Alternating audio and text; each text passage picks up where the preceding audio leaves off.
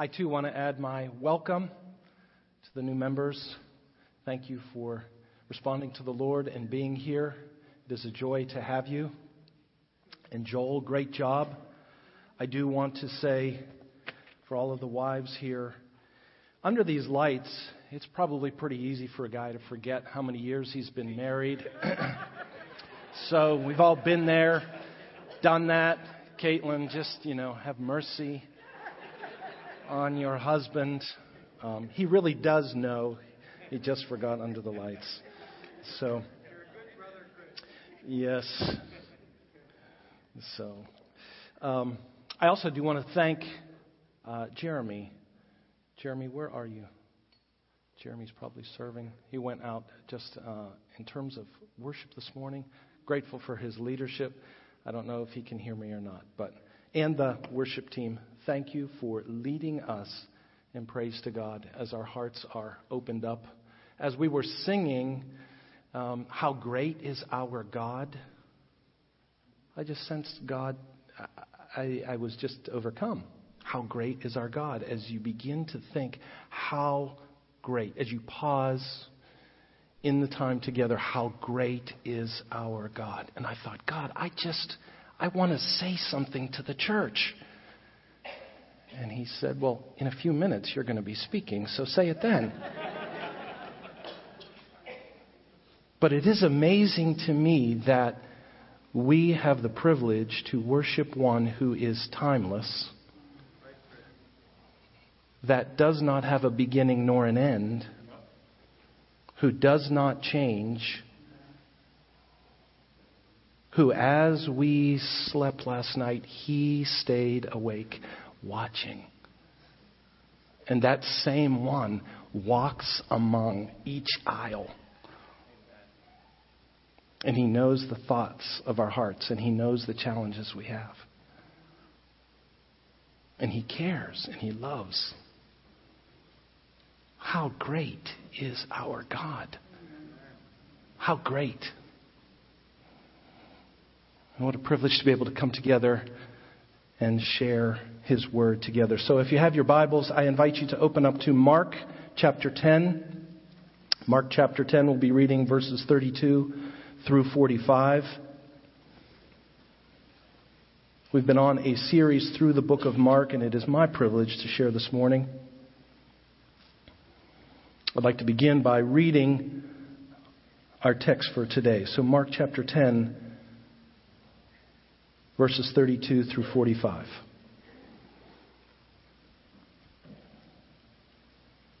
And they were on the road going up to Jerusalem, and Jesus was walking ahead of them. And they were amazed, and those who followed were afraid. And taking the 12 again, he began to tell them what was to happen to him, saying, "See, we're going up to Jerusalem, and the Son of Man will be delivered over to the chief priests and the scribes, and they will condemn him to death and deliver him over to the Gentiles, and they will mock him and spit on him and flog him and kill him. And after 3 days, he will rise." And James and John, the sons of Zebedee, came up to him and said to him, "Teacher, we want you to do for us whatever we ask of you." Think of that. And he said to them, "What do you want me to do for you?" And they said to him, "Grant us to sit, one at your right hand and one at your left, in your glory." Jesus said to them, "You do not know what you're asking. Are you able to drink the cup that I drink, or to be baptized with the baptism with which I am baptized?" And they said to him, "We are able." And Jesus said to them, "The cup that I drink, you will drink, and with the baptism with which I am baptized, you will be baptized. But to sit at my right hand or at my left is not mine to grant, but it's for those for whom it has been prepared." And when the 10 heard it, they began to be indignant at James and John. And Jesus called them to him and said to them, "You know that those who are considered rulers of the Gentiles lord it over them, and their great ones exercise authority over them. But it shall not be so among you. But whoever would be great among you must be your servant, and whoever would be first among you must be slave of all. For even the Son of Man came not to be served, but to serve, and to give his life as a ransom for many." Pray with me, please.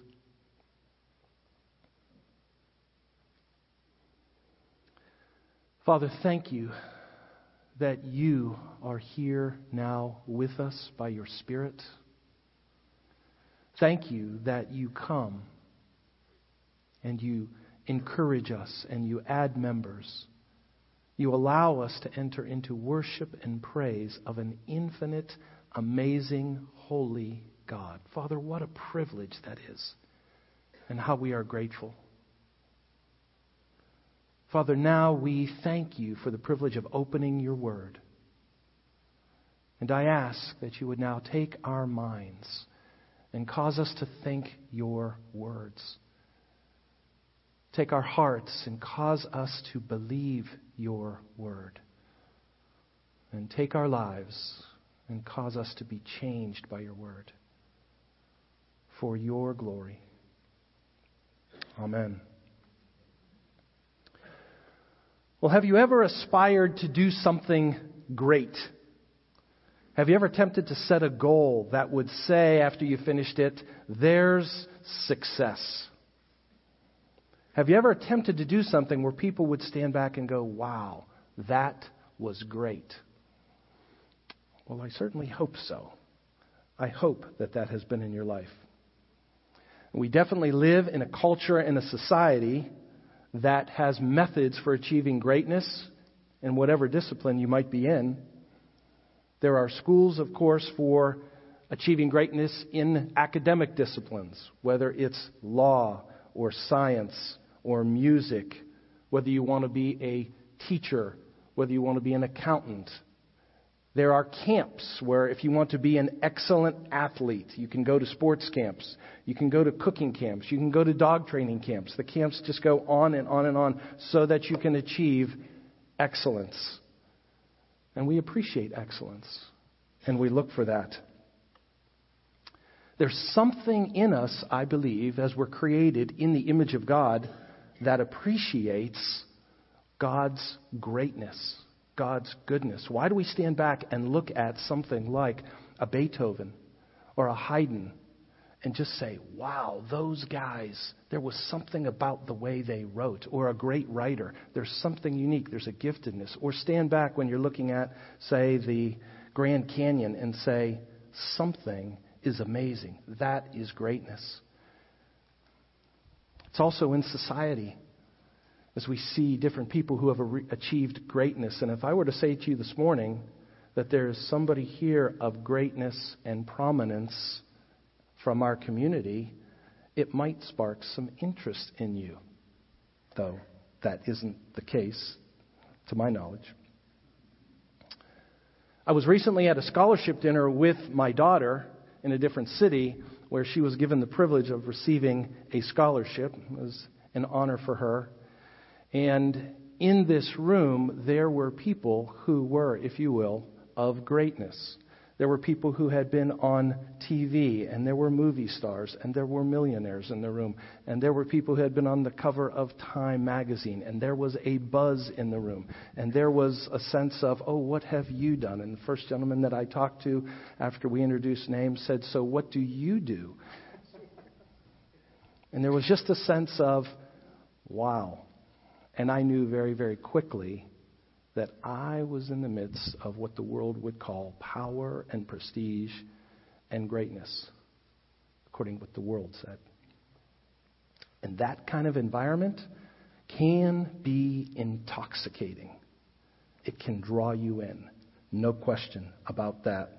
In the sense there's a lust for greatness, and it can be compelling.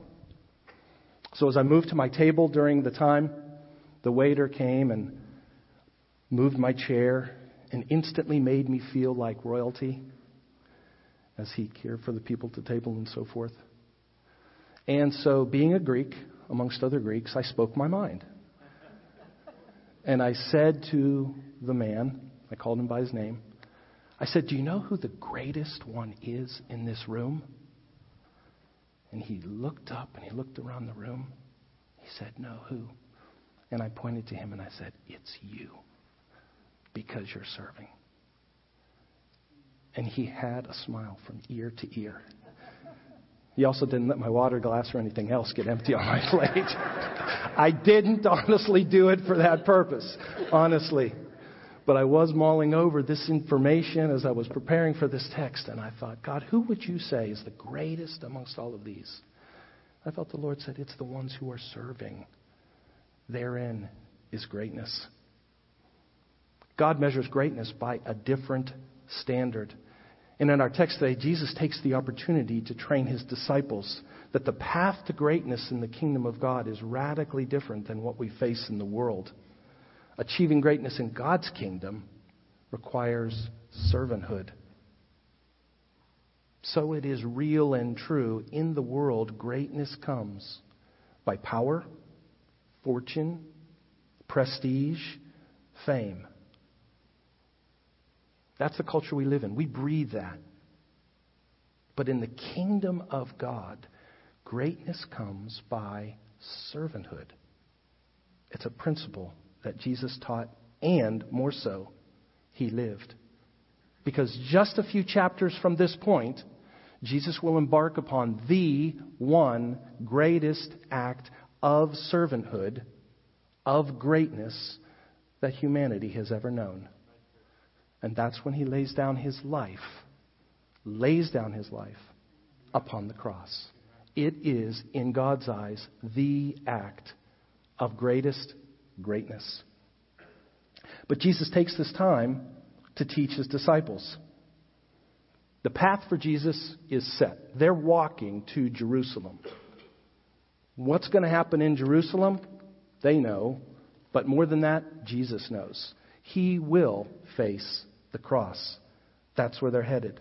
And it's interesting if you look at verses 32 and verse 33. Who is leading the way? Jesus is. Commentators talk about, as they look at this verse, Jesus was resolute. He was set. He was heading that direction, and he was leading the way to his death. And just so that there's no confusion, look at verse 33. Jesus, who was talking to his disciples, says to them, the Son of Man will be delivered over to the chief priests and the scribes. They will condemn him. They will deliver him to the Gentiles. They will mock him, they'll spit on him and flog him, and he will rise in 3 days.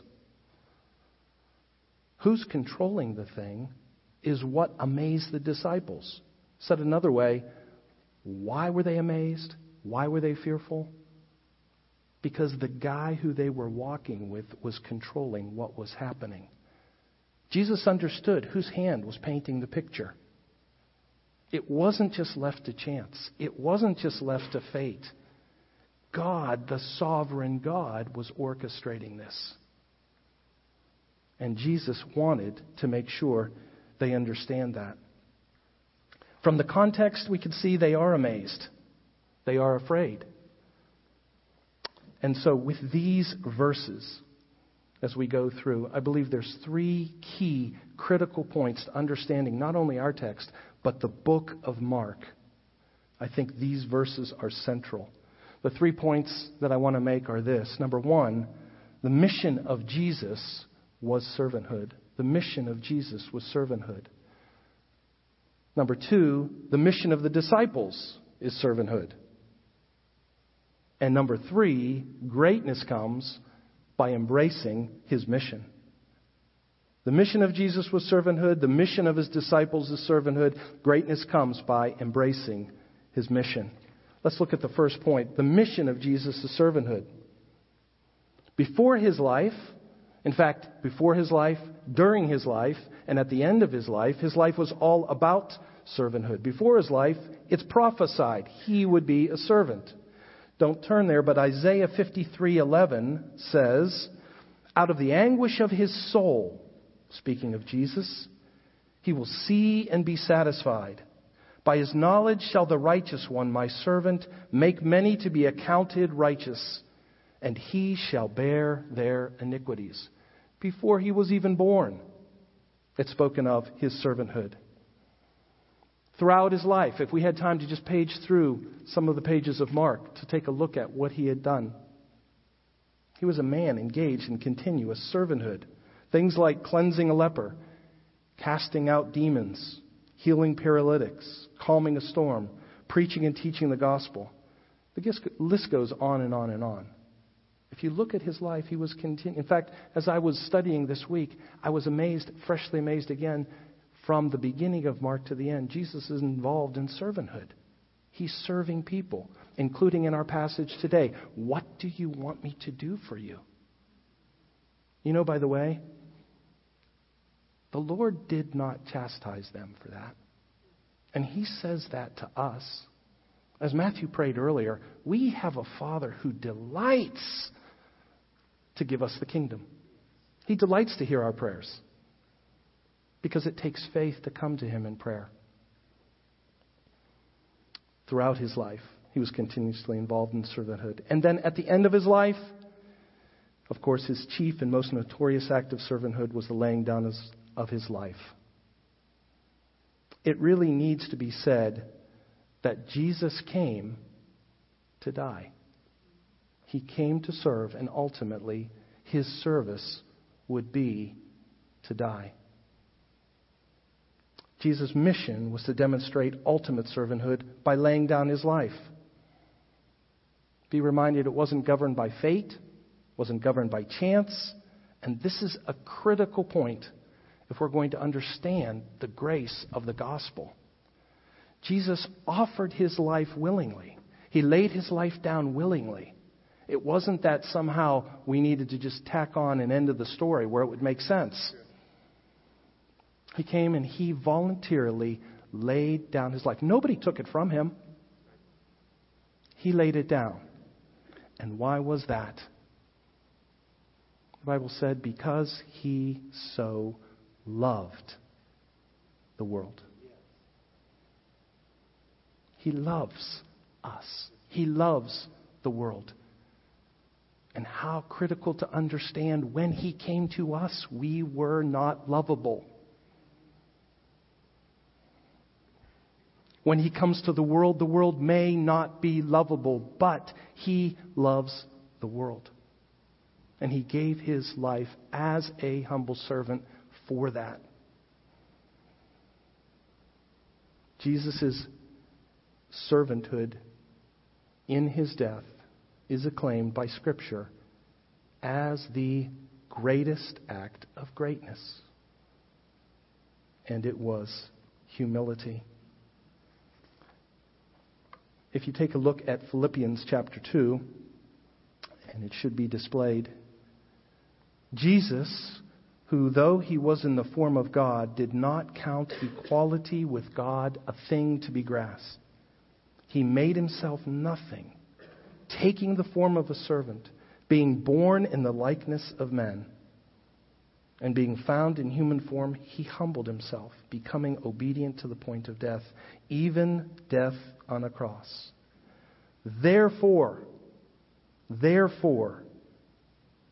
God has highly exalted him and bestowed on him the name above every name, so that at the name of Jesus, every knee should bow, heaven and on earth, and every tongue confess that Jesus is the Lord, to the glory of God the Father. Jesus, who in the form of God made himself nothing. If that doesn't just fry your circuits a little bit. In the form of God. I don't know if husbands can relate to this, but there are times when husbandly responsibilities kind of discomfort me a bit. And I get this thing in me that says, well, why should I have to be imposed upon? Thanks be to God, we have a Holy Spirit that would say, because you are my servant and you are called to serve, just like your master. Jesus was an obedient servant. He left a magnificent place. He left heaven. He came to earth. As we sang earlier, he came into darkness. He was the Word made flesh, and he came amongst those who created him. And those who created him who he created, did what? Rejected him. How's that for being God? He came and gave, and not only did they reject him, they contributed the sin for which it would require his death. And what did he do? He took it upon himself as our sacrifice. 2 Corinthians 5:21, if you don't know it, it's a great life verse. For our sake, he made him to be sin, who knew no sin, so that in him we might become the righteousness of God. I'm going to read that again. 2 Corinthians 5:21. For our sake, God made Jesus, to be sin. God put sin upon him, who knew no sin, so that in him we might become the righteousness of God. I mean, you could stay all day on that. You have become, as Christian, righteous, accounted righteous before a holy God. Is that not amazing? That's what we celebrate as Christians. We've been given the righteousness of Christ. God made him who knew no sin to become sin, so that in the exchange we could have the righteousness of Christ. That's amazing.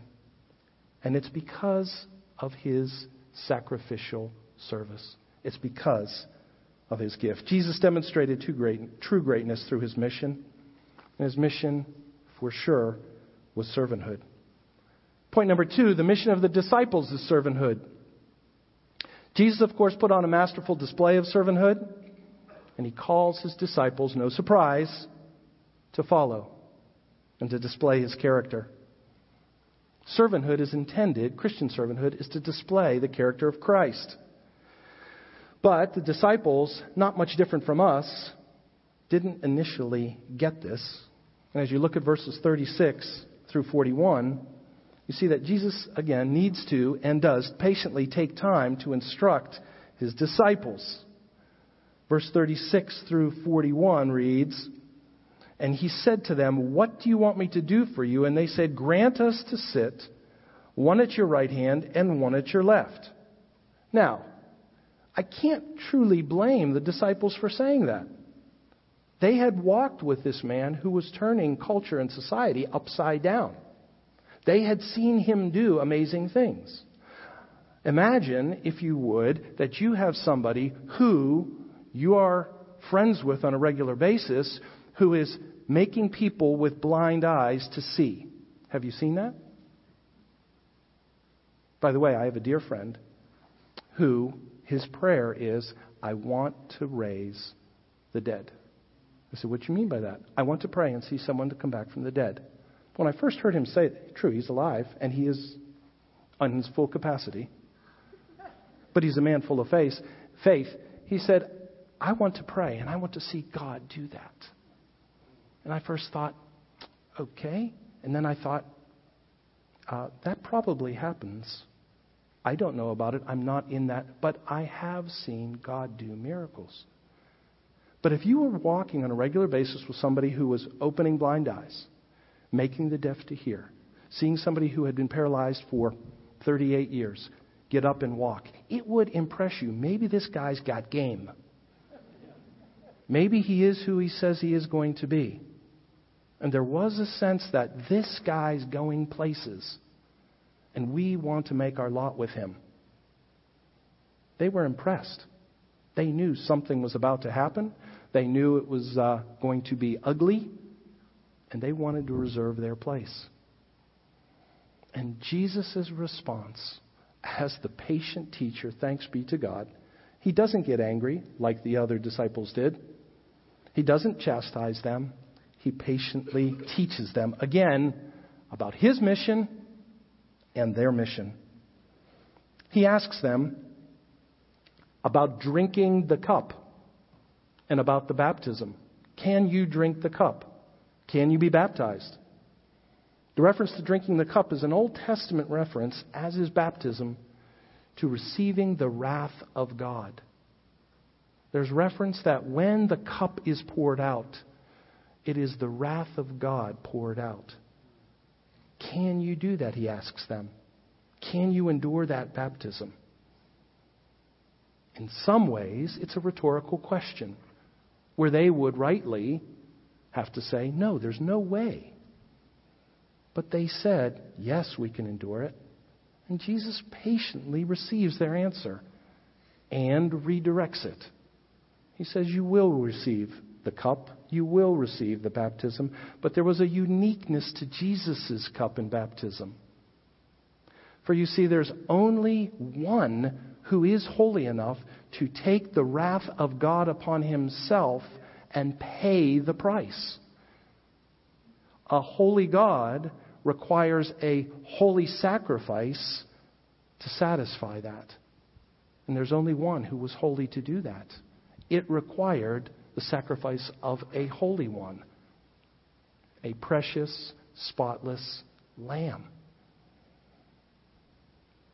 But he does say to his disciples, you will receive a cup, you will receive a baptism, you will follow.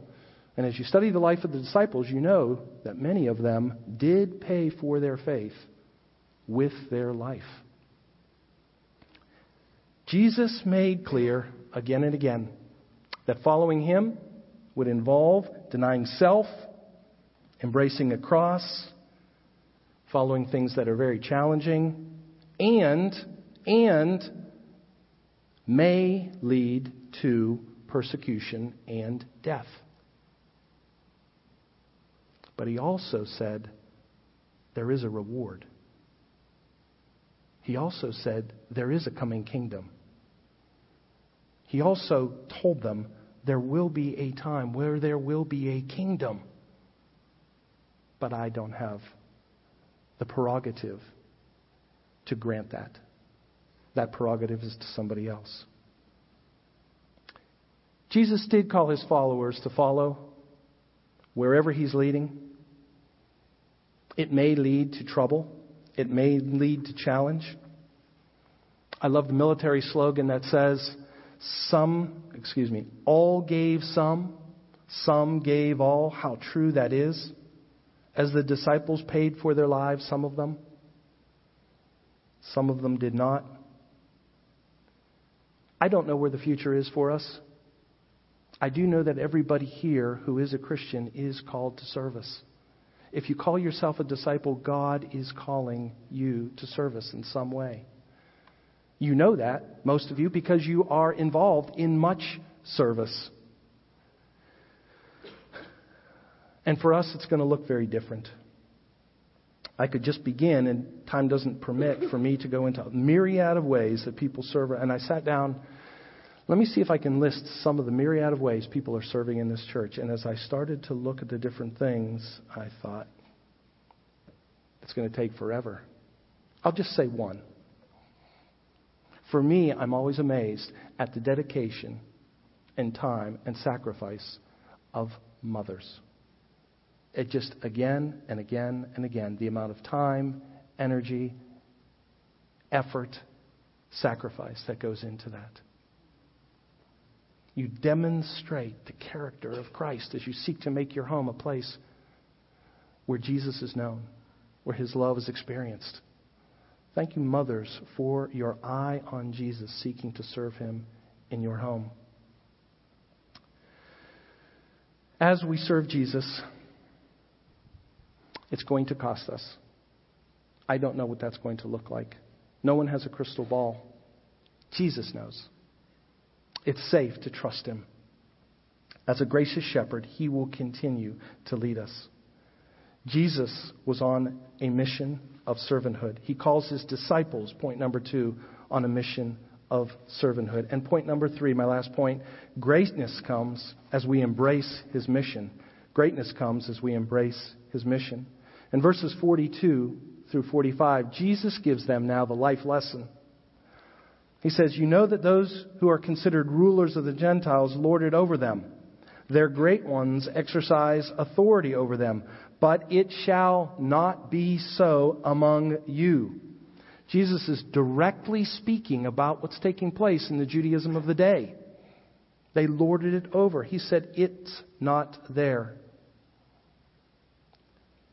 For His disciples, embracing mission means embracing the posture of a servant. And we have to confront our cultural ideas of what it means to be great if we're going to get His mission right. It's going to require that we confront that. He says categorically, if you would be first, you must be slave of all. The way I like to describe it, that helps me to understand, is Mark describes what's called an upside-down kingdom. It's upside down.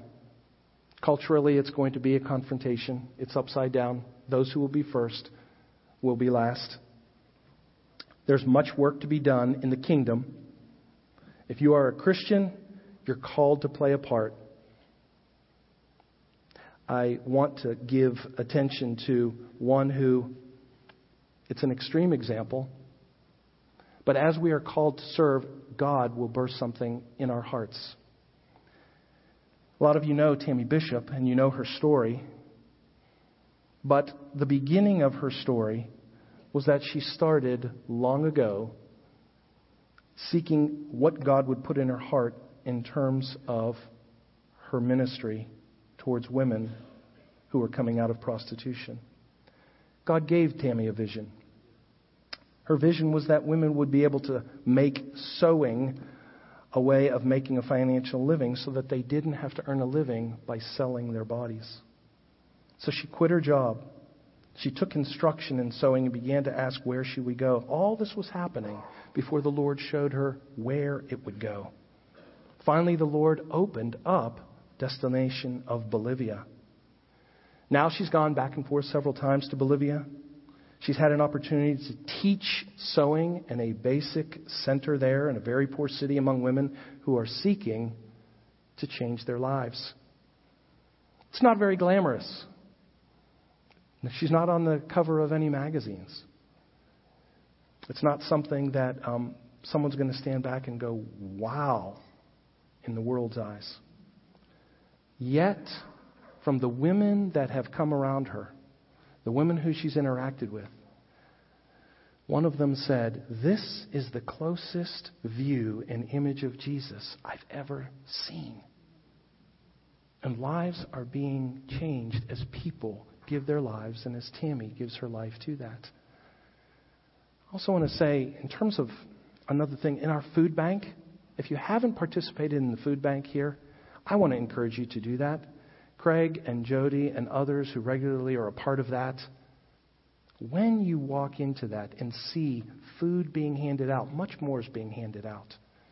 As Craig rightly describes, it's an opportunity to be able to share practically the love of Christ. Thank God we have that here. Thank God people are involved and engaged in that. I don't know where God might be calling you. But in closing, I want to say, one of the things that I appreciate is that when the disciples were aspiring to greatness, Jesus didn't discourage greatness. He didn't say no. What he did was actually encouraged it and redirected it. So my question is, where do you want to be great? What beats in your heart to make God famous? Where do you want to make him known? I have a dear friend who is a preacher up in the holy city of Pittsburgh, the place where the Steelers come from. My keychain is over there. But anyway, Pittsburgh, of course, if you know Pittsburgh, is a place that's famous for steel. And he used to say regularly, I want this city to be as famous for God as it is for steel. And his heart burned with a passion to make God famous. What burns in your heart to make God known? What is there? What is he calling you to do? I believe as Christians, God will call us to that mission. But before you can embrace any mission, before you can embrace any servanthood, you have to be first embraced by the mission yourself. Greatness comes as we embrace his mission. It's a twist on words. Greatness comes, and Jesus said in verse 45, I have come to be a ransom. Have you embraced the fact that he has come to ransom you? Ransom means you could not pay it yourself. Ransom means you were a prisoner, perhaps a prisoner of war, not being able to pay it yourself. Have you embraced the truth that he has paid a price that you could not pay? He has willingly laid down his life that you could not do. He has given to you and offered to you a gift. And until we embrace that, we won't have what's necessary to do his service. I invite you to do that. If that's never been something that you've done, I invite you to consider. Jesus paid a price. He offers it to you freely, but you must receive it. And Christian, have you received it today? I'm not saying you have to become a Christian again, but I am saying there is a fresh appreciation every day, realizing I am a sinner saved by grace. How great is our God. As we head out into service, we have to take his mission first being affected in our own lives. Jesus' mission was servanthood. His disciples' mission is servanthood. Greatness comes by embracing his mission. Let's pray together.